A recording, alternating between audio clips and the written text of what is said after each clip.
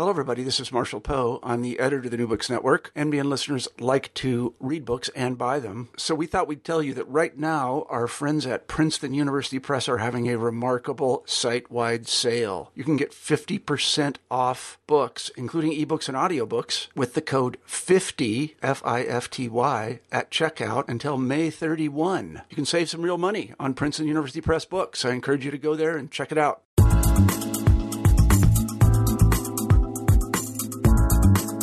Hello, everyone, and welcome to New Books in Pop Culture. I'm Gail Fashingbauer-Cooper, the author of two pop culture books, Whatever Happened to Pudding Pops and The Totally Sweet 90s, both written with Brian Belmont. Today, we're talking to Doug Bradley and Craig Werner, the authors of We Gotta Get Out of This Place, the soundtrack of the Vietnam War. Doug and Craig, welcome to the show. Thanks for having us. Thank you, Gail. Great to have you. Let's tell the audience a little bit about your backgrounds, if we can. Doug, can we start with you? Sure. I think in relation to this book, Gail, I guess the best thing to know is that I'm a Vietnam vet. I was drafted into the Army after college. I had a student deferment during the early years of the war, but I lost that after I graduated. And so in 1969, that fall, instead of starting law school, I passed my physical and got ready to go into the service. I didn't go in until the following March, but I spent about 5 months at the 2 months of basic training, 5 months at the Army Hometown News Center in Kansas City, and then 365 days in Vietnam in 1970 and 1971. Since then, I've had a career as a writing professional communicator with the University of Wisconsin. But in my before I worked for the university, and then in my volunteer time, I've worked with vets in a number of different ways and capacities, really with the whole goal of trying to help Vietnam vets to get back home. Wonderful. And your experience gives your book kind of a special touch that I think it maybe wouldn't have had you not been able to speak from first-person experiences in Vietnam. So that really adds to it, it seems. Thank you. Craig, can we move on to your background? Yeah, I grew up in Colorado Springs, which is a military town, and I played with a rock and roll band that played a lot for GIs at Fort Carson particularly. And subsequently, I spent a year thinking I was going to be drafted and wasn't. It was the year that Nixon Vietnamized the war, turned the fighting over to the Vietnamese. Subsequently, I've become a cultural historian, focusing on the role of music in American culture. Great. And it says that your book came out of a conversation you had at a Christmas party around 2003. Doug, can you kind of explain how that came to be? Sure. Craig and I, we sort of knew about each other, but we really hadn't met. I knew more about him. Both my children attended the university and took these wonderful classes that Craig offers every semester on that has music integrated into the fabric of the life of African Americans or the civil rights movement or the Vietnam War. So I knew about him, and Craig was smart enough to start to tap some Vietnam vets to come into his class during that Vietnam unit and give the kids a sense of a firsthand experience, talking a little bit about the music, but really, I think, giving them the veterans' perspective that most of them wouldn't have had. So a group of those guys sort of were connected with the Vet Center in Madison, Wisconsin, and they were having a Christmas party in 2004. And I because I'm a Vietnam vet and I did some work with the Vet Center, I was invited. Craig was there, so I had to go over him and thank him for the great education for my kids. And next thing you knew, we were comparing notes. He had asked me if I knew, I'd seen his Vietnam soundtrack for the course, and I did. He asked me if my playlist would be any different. I said, yeah, because of when I was there. And we started to compare notes. And the next thing we knew, there were a cluster of Vietnam vets around us mentioning their songs and volunteering their own titles. And we sort of exchanged this look with each other, even though we just met. And it was sort of like, geez, there's something going on here. So we decided to follow up after that. Craig can take the story from there. Yeah, we met on the terrace at the University of Wisconsin and said that was extraordinary, the stories we got, because Vietnam vets are generally not real forthcoming about some of the things the guys were talking about. Certainly helped it was at the Vet Center. But we thought, let's write a book about this. And originally we thought we were going to organize it around the top 20 Vietnam veterans' songs. Right. And then we started talking to people. And it became very clear very quickly that it was going to be 200, 2,000, some much larger number than that. And 10 or 11 years later, we just reached the point where we said, we have got to cut off the interviews and actually write the book. And it is a wonderful book. I just like all the readers to know it's both educational and entertaining and poetic. You do a wonderful thing with first-person essays that you call solos, which is a really neat way to kind of break up the information and share these very personal stories, which is just wonderful. So congratulations on how it all came out. Thank you. The challenge for us in writing the book, and we went through several drafts on it, was to get ourselves out of the way and let the voices of the men and women who served in Vietnam carry it. And the solos were crucial to that. Some of those came when we talked to people who said, I'd be happy to talk to you, but I'd really like to write my story for myself.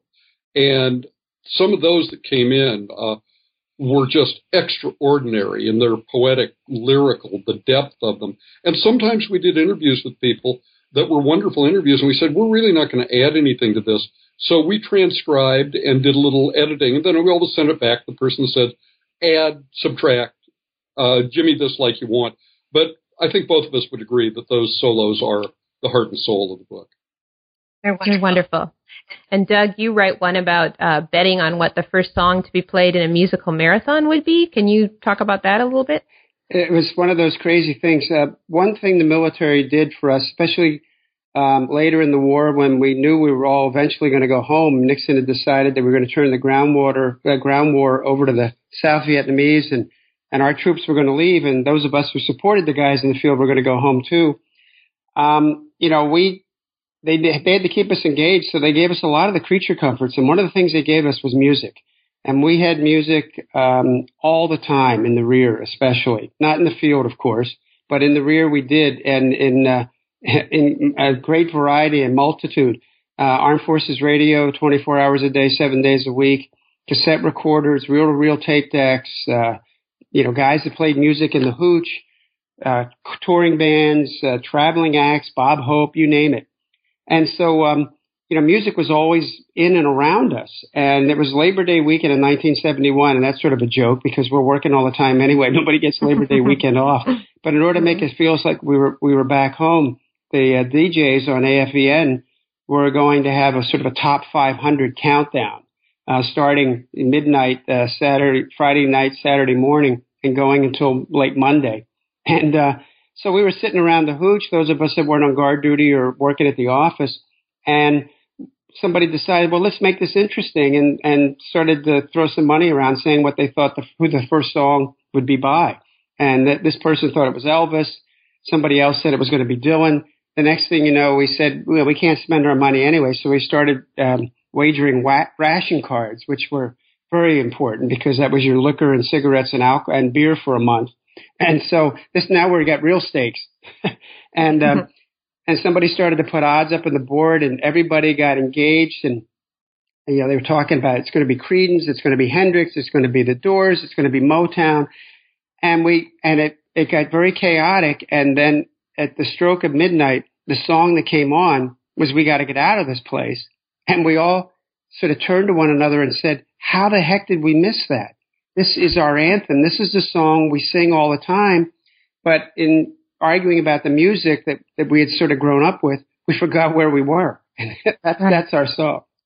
Right. It's a great song. I wish I had access to play it. But a little bit about it was originally written for the Righteous Brothers, and the songwriters thought of it more as a get out of the ghetto anthem, right? Is that pretty fair? Cynthia Weil and Barry Mann, who wrote it for the Righteous Brothers, their agent sent it to London, and the Animals manager found it, and they were coming down from their gritty working class industrial town to London, and they thought it was a story about them. Cynthia and Barry thought it was about a Get Out of the Ghetto song, and as soon as it got to the guys in Vietnam, they made it theirs. Eric Burden told me a story about being near Fort Benning, Georgia, and 3 Green Berets came up to him, and that was when there's a lot of tension with long hairs, and he thought they were going to kick his butt. And they came up and said, "Thanks, man. That song's great. It really helped us get through." And subsequently, he's gotten hundreds and hundreds of letters on that. Sure. And it's not the only song that was important to the soldiers, but really wasn't written about the war. It was written in an earlier time or with a different subject in mind, and kind of was transformed by, time or experience. Craig, can you talk about that a little bit? Yeah, one of the things that's striking is how songs that meant one kind of thing at home could mean something entirely different in Vietnam. I had a little bit of a sense of that having played for a band that played for GI audiences. So a song like Purple Haze, which was a drug song for most people at home, if you know that Jimi Hendrix was a paratrooper, a line like, "Excuse me, will I kiss the sky?" means something different, that Purple Haze could refer to the smoke grenades. A song like Sitting on the Dock of the Bay by Otis Redding had nothing to do with Vietnam, except that every lonely soldier staring out at the South China Sea made it their own. Nancy Sinatra's "These Boots Are Made for Walking." If you're marching endless clicks through the highlands or through the Mekong Delta, your boots become very important to you. And just literally on and on and on. Almost every song we hit meant something different at home and something different in Vietnam. For sure. And you talk about how it seems obvious, but they say if you've met one person who's a Vietnam vet, you've met one person who's a Vietnam vet. You can't, extrapolate and say, well, I know everyone now. And of course they were different. Their musical favorites were different.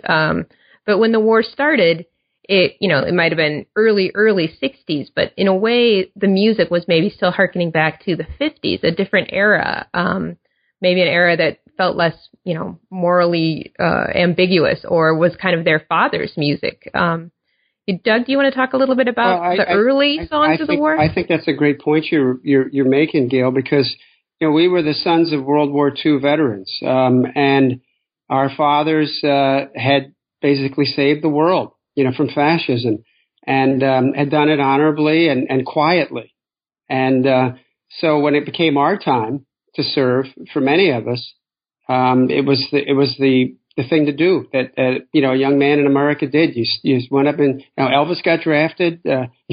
Everybody could go in the army. So when we were called to serve, we were going to serve. And I think that was a bit of the mentality of that time. And you're right. I think about the music when you talk to guys like some of the gentlemen that we did who were there in the early stages, even pre-Gulf of Tonkin as advisors, and then early on, right after that.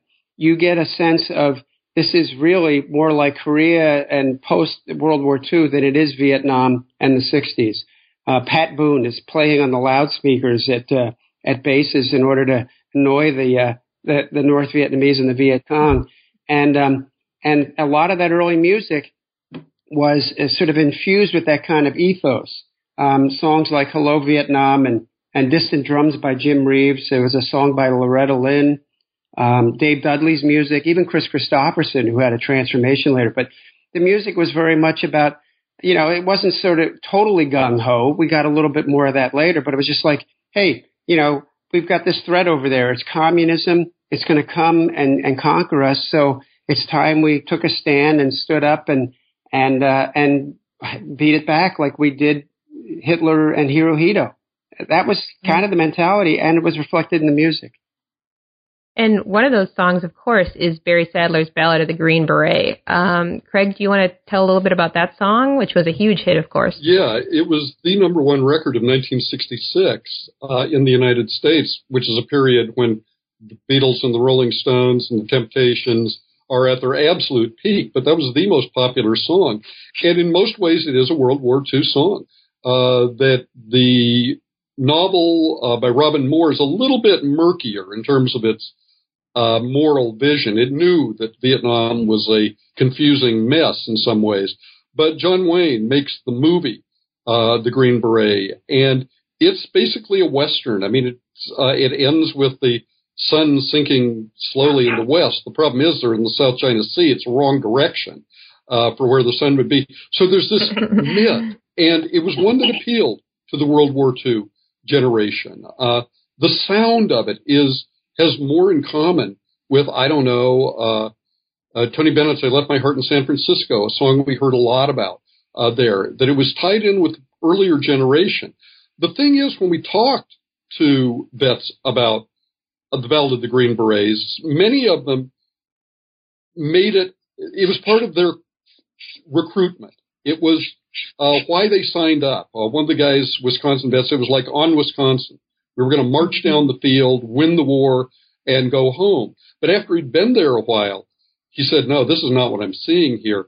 And he developed a very ironic and somewhat bitter attitude towards it. He said, this is a lie. This whole myth is a lie. And the other funny thing about the Ballad of the Green Berets is every branch of the service had a parody version of it, making fun of it. They said, yeah, no, we're not going to buy that, guys.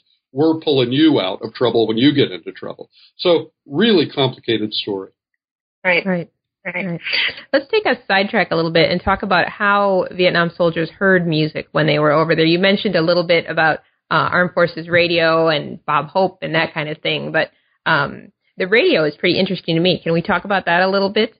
Well, yeah, and I think we mentioned that a little, and I really want to stick to the point. And there was a great book by a woman named Meredith Lair, Lair. It's called Armed with Abundance.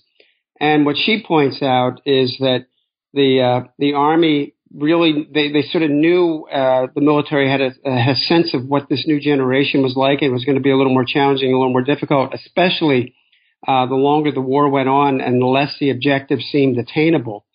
And so they would arm us with abundance. And that's how we had access to a lot of the things we did that we could buy in what we called the PASEX catalog or at the base there at the PX. And music was one of those things. They knew we coveted it. It was important to us. It sort of identified us. We were the rock and roll generation. And as I said, we could get records, we could get cassettes, we could get reel-to-reel tapes. We had pirate radio. I mean, there's some great stuff in the book about the way that soldiers themselves would go on some of the restricted bands on the radio frequency that would be left for distress calls or what have you. And there's a guy named Dave Rabbit who had an underground radio show. The point being that unless you're out in the field, and if you're out there, silence is what you need to protect you and your buddies. Sometimes when you're rotating out, you might hear Hanoi Hannah, who is piping her own tunes and talking to the soldiers directly. But if you're not in the field and in those kind of situations, you are having access to and listening to and maybe even seeing music, and some of the best music there was, and performed sometimes by the very artists themselves. Nancy Sinatra's in Vietnam, James Brown, Johnny Cash, but often with great sound systems and good versions. Great. And can you tell some of our younger listeners, you mentioned Hanoi Hannah, they may not know what that refers to. That's Hanoi Hannah is much like Tokyo Rose was in World War II. She was a North Vietnamese woman who was on the airwaves, and they found a way to broadcast and get their signal to our soldiers. And we had some African American veterans tell us that they didn't hear over AFVN about the assassination of Dr. Martin Luther King. They heard it first from Hanoi Hannah. So she's pretty renowned and not well liked in many quarters, but she played great music, which was the interesting thing. And sometimes she would talk directly to soldiers saying, why are you doing this? I mean, it was sort of this counter kind of mental brainwashing they were trying to do, and that was trying to sort of break the will of the soldiers. Sure. I understand they still, in the Middle East, we've heard of a similar one where they get the pop culture so confused and say things like, soldiers, your wives are sleeping with Bart Simpson, thinking that's a person or something. Well, it's funny you mention that, Gail, because we had things about Hanoi Hannah and some of the music they played at the Hanoi Hilton to the POWs, and they thought that some of the songs, there's an anecdote in the book about A Hard Day's Night that they thought was some kind of protest song. And had no idea of what that meant. And so some of the music sometimes, as you just pointed out with the Middies, they would play it and yet they wouldn't understand what the song was saying to or doing for the POWs. Right, going the wrong way. Moving on, one of the bands that comes up a lot in your book is Creedence Clearwater Revival, of course. John Fogerty was in the reserves, and the CCR songs often had a connection to the service. There was Run Through the Jungle, Bad Moon Rising, Proud Mary, Fortunate Son. Can we talk about Creedence a little bit? I think so many people still love them to this day. Yeah. The Creedence Clearwater was as close to the center of the Vietnam soundtrack across groups, across blacks, whites, officers, grunts, as anybody. Part of that was that John Fogerty, the lead guitarist, songwriter, singer, had been in the National Guard. Doug Clifford, the drummer, had been in the service during the Vietnam era. Neither one of them went to Vietnam, but they identified very closely with the guys. And there was something just archetypal about Creedence's sound.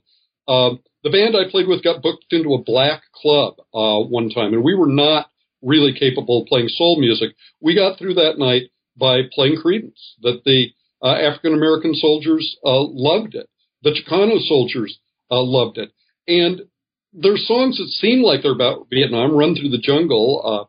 I wrote an oral history of Creedence Clearwater, and John Fogerty said that wasn't about Vietnam. That was about violence in the United States, whereas a song like Proud Mary was a song that he wrote directly out of his service experience, specifically when he got his discharge.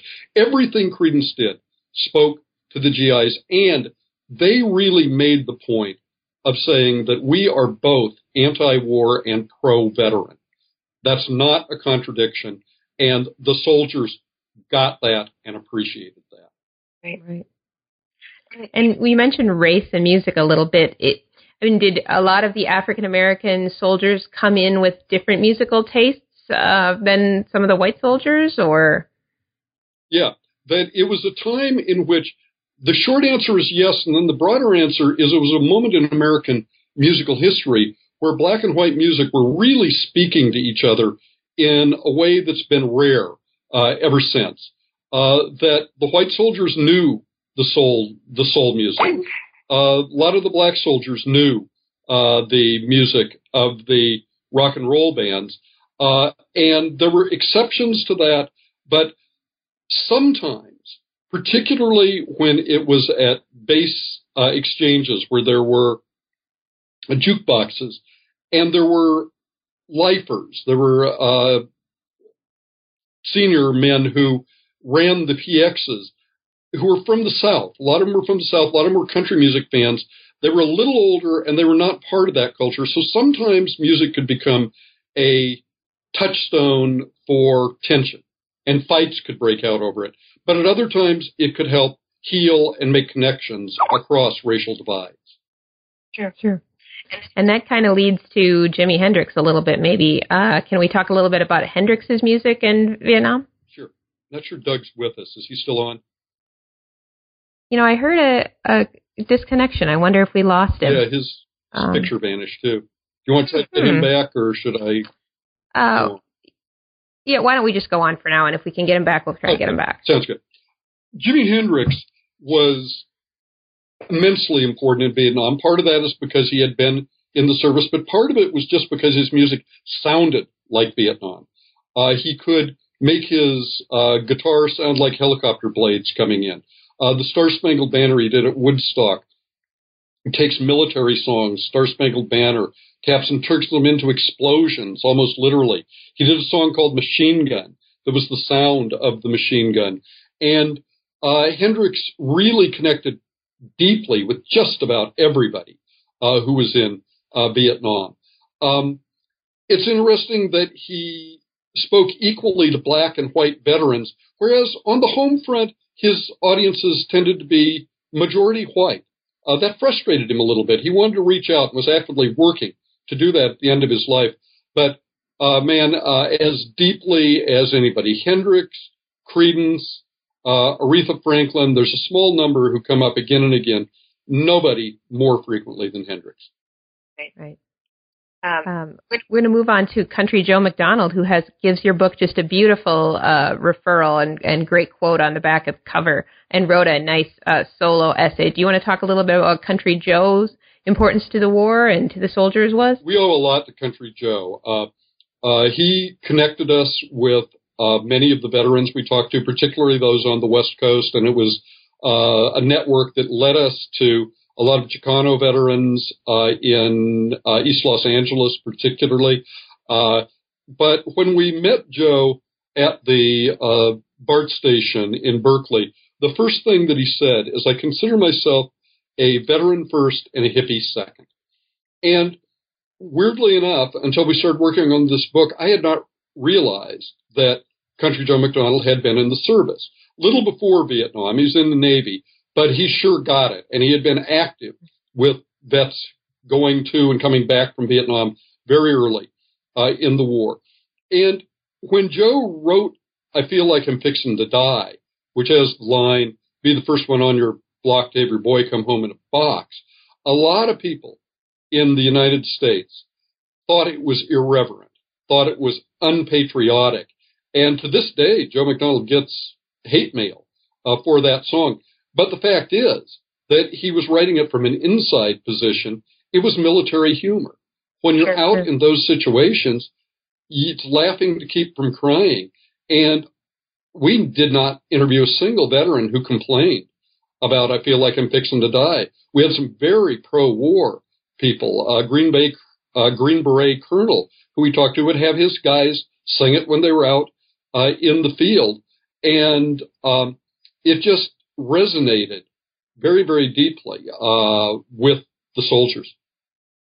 And this is the song, if I can remember it correctly, it's 1, 2, 3, what are we fighting for? Yeah. Is and then it kind of does it almost like a countdown, very cheery.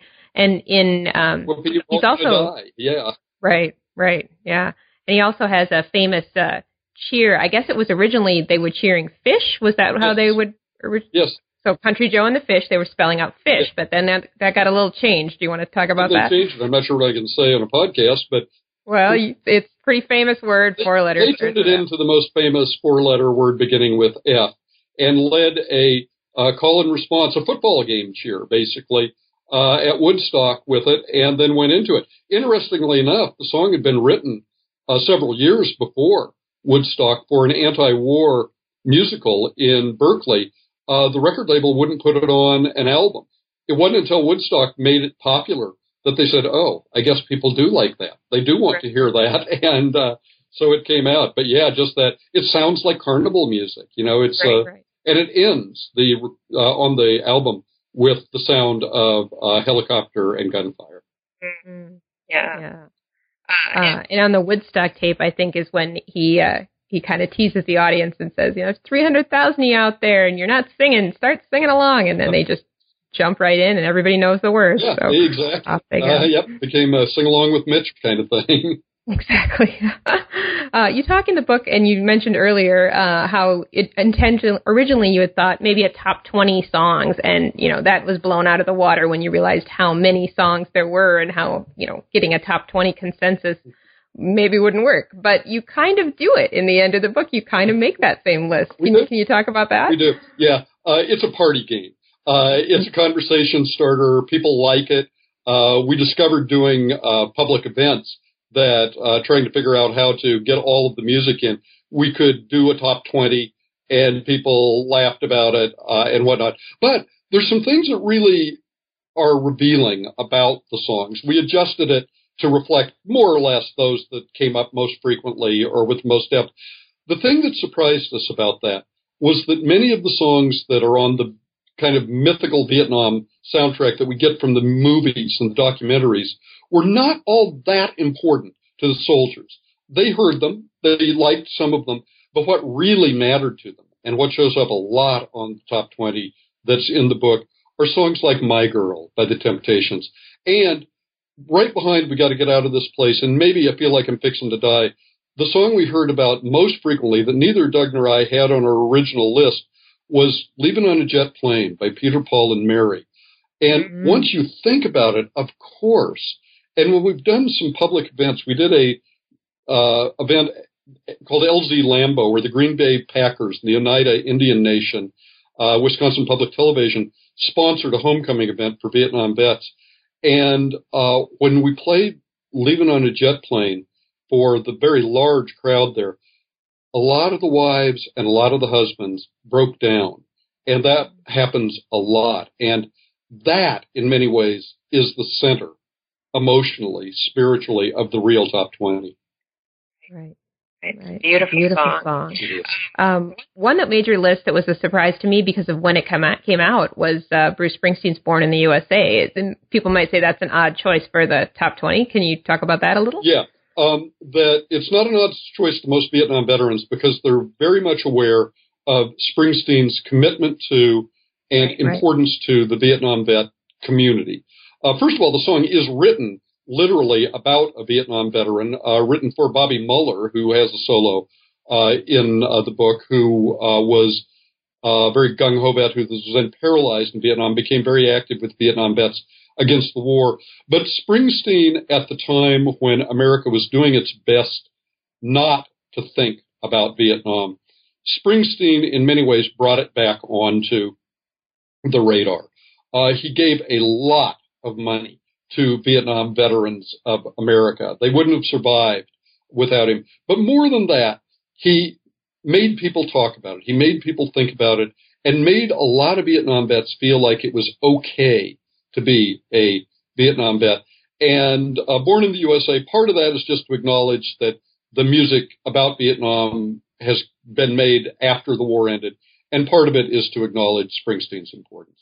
Sure. And it is a beautiful song. Talks about fighting the Viet Cong and going down to see my VA man. It's very specifically about a Vietnam veteran. Brother at Quai Son, fighting off right. Cong. Yeah, you got it.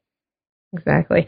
And another song that we mentioned a little bit earlier, but I'd like to bring up again, is Nancy Sinatra and These Boots Are Made for Walking.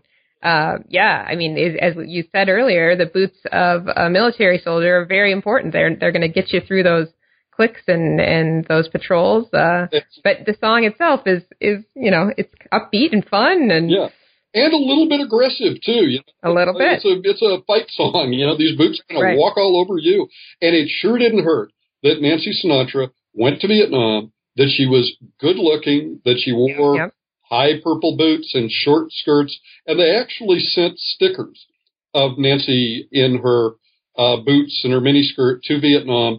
And we've talked to several guys who put them on their rifle stock and things like that. And she has remained very closely involved with Vietnam veterans, done a lot of reunions, and up there with Springsteen amongst the most beloved singers for the Vietnam vet community. Very nice. And there's a beautiful one of your solo essays about the Simon and Garfunkel song, Bridge Over Troubled Water, I Will Lay Me Down. Such beautiful lyrics. You want to talk a little bit about that song? It's so gentle compared to some of the other ones. Yeah. And Simon and Garfunkel come up a lot. A song like Homeward Bound earlier in their career. Any song about going home. Sloop John B., I Want to Go Home. Bobby Bear's Detroit City, written about an auto worker in Detroit, but I want to go home, I want to go home. But with A Bridge Over Troubled Water, we had one of the vets we talked to for a long time, was very articulate about the music, just talked about how that song just wrung out his heart. Talked to one guy who was remembered standing on the tarmac, going to what they called the Freedom Bird, the airplane that would take him out of Vietnam, and having that song in his head. And for the solo, it's about how deeply that song reactivates his memories of Vietnam, his thoughts about the suffering, about friends who didn't make it. Just a heartbreaking song, but that healing energy is a part of what music brings to the vets. Sure. Simon and Garfunkel's songs have that power because after 9/11, I remember The Boxer was kind of an anthem of New York getting back on its feet. You know, every glove that laid him down or cut him till he cried out, and they played that in Saturday Night Live, and it was a very touching moment after that tragedy. And a lot of vets think that song's about a Vietnam vet on New York City. It's not explicit, but I can sure see it. Right. We talked a little bit about AFVN, the radio. We talked a little bit about Hannah Hannah, but one thing that a lot of younger generations may think of when they think of music in Vietnam is the late Robin Williams when he played the DJ Adrian Cronauer in Good Morning Vietnam, the movie. But, you know, they may be surprised it was not a biography. It was Robin Williams playing Robin Williams. Can you talk a little bit about Cronauer himself, the real man? Absolutely. The music to that movie is actually reasonably authentic. Of the Vietnam movies, it probably grades out at the top in terms of playing songs that were actually there. But when we tried to get in touch with Adrian Cronauer to talk to him about it, because we're based in Madison, Wisconsin, he came to the conclusion that we must be radical hippies or left-wingers of some sort, and he wouldn't talk to us. Because he said later on, he's on record, we had access to a lot of interviews, so we were able to incorporate his story into the book. But he was a Reagan Republican. He was a pretty right-wing kind of guy, and he doesn't like being confused with Robin Williams in the least. And at the same time, he was very important in Vietnam and actually did a lot of the things that are in the movie. Interesting. And, of course, since Vietnam, we found ourselves in different wars in the Middle East and so on. And have you spoken at all with any of the younger veterans of those wars about their music or maybe how it differs from the Vietnam music? We have. Doug and I teach a course on the Vietnam era at the University of Wisconsin, and our teaching assistants in that class are two veterans of the younger war, of the more recent wars. One a black Marine from Brooklyn, one a white Marine from Minneapolis. And when we started talking with them, they said, well, there's a big, big difference. And the big one is that we all have our own music in these wars. We have our iTunes. We have our headphones. And so when we go home at night, we can, or back to the hooch at night, we can listen to whatever music we want. And that means there's not the shared experience that there was in Vietnam. There are songs that a lot of the younger vets know. System of a Down is a group that comes up a lot. But interestingly enough, and we have a lot of contact with younger veterans here, the music that tends to bring them together is the music of the Vietnam era. They love Creedence. They love Hendrix. It continues to speak to their experiences in the service. So there will never be a book like ours about the music of this war. There'll be a really interesting book about pop culture in this war. Sure. Well, it looks like Doug tried to call back in, and I don't know, I couldn't make the connection, so I think we may have to leave him. But is there anything you'd like to add that we haven't talked about or mentioned from the book? Well, I think the other thing that's important in the book is the final chapter, which is about the role of music in the lives of veterans once they returned to the world, once they came back to the United States. They called it coming back to the world. And there are two parts to that. One is that we talked to a fair number of soldiers who make music, who sing, who write songs in a lot of different modes, from jazz violinist Billy Bang to a lot of folk singers. But we also talked to vets for whom they found a record that spoke to them about their experience. We talked to a couple of guys about the Beatles' White Album. They came back and they felt like that was speaking to them, about the chaos, the confusion, Happiness is a Warm Gun, some things like that. But above all else, Marvin Gaye's What's Going On. It was an album that Marvin made after he had spoken to his brother Frankie, who had served in Vietnam. Didn't know Marvin was reading his letters, but he was. And Marvin talked to Frankie about it. He said, look, I'm not a politician. I can't change what's going on. I'm an artist. I can make music about it.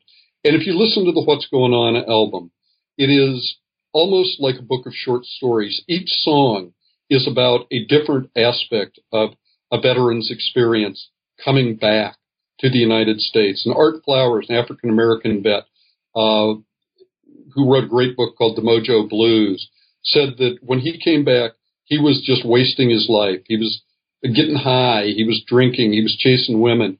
And one day he was at a woman's dorm room at the University of Tennessee, and What's Going On came on, and he said at that moment he knew that he had a mission in the world and that he was going to become a warrior for human freedom, black people, but all humanity, as he says. And so music played a big role in helping people survive and ultimately, for those who did make it back, heal the wounds. Right. That's great. And are you going to collaborate again on any more books, or are you thinking about new projects, or what's going on with you now? Doug is writing a book about the role of music in his life, tentatively titled The Tracks of My Years. Some of it's about Vietnam, but it's a lot about his growing up in Philadelphia and his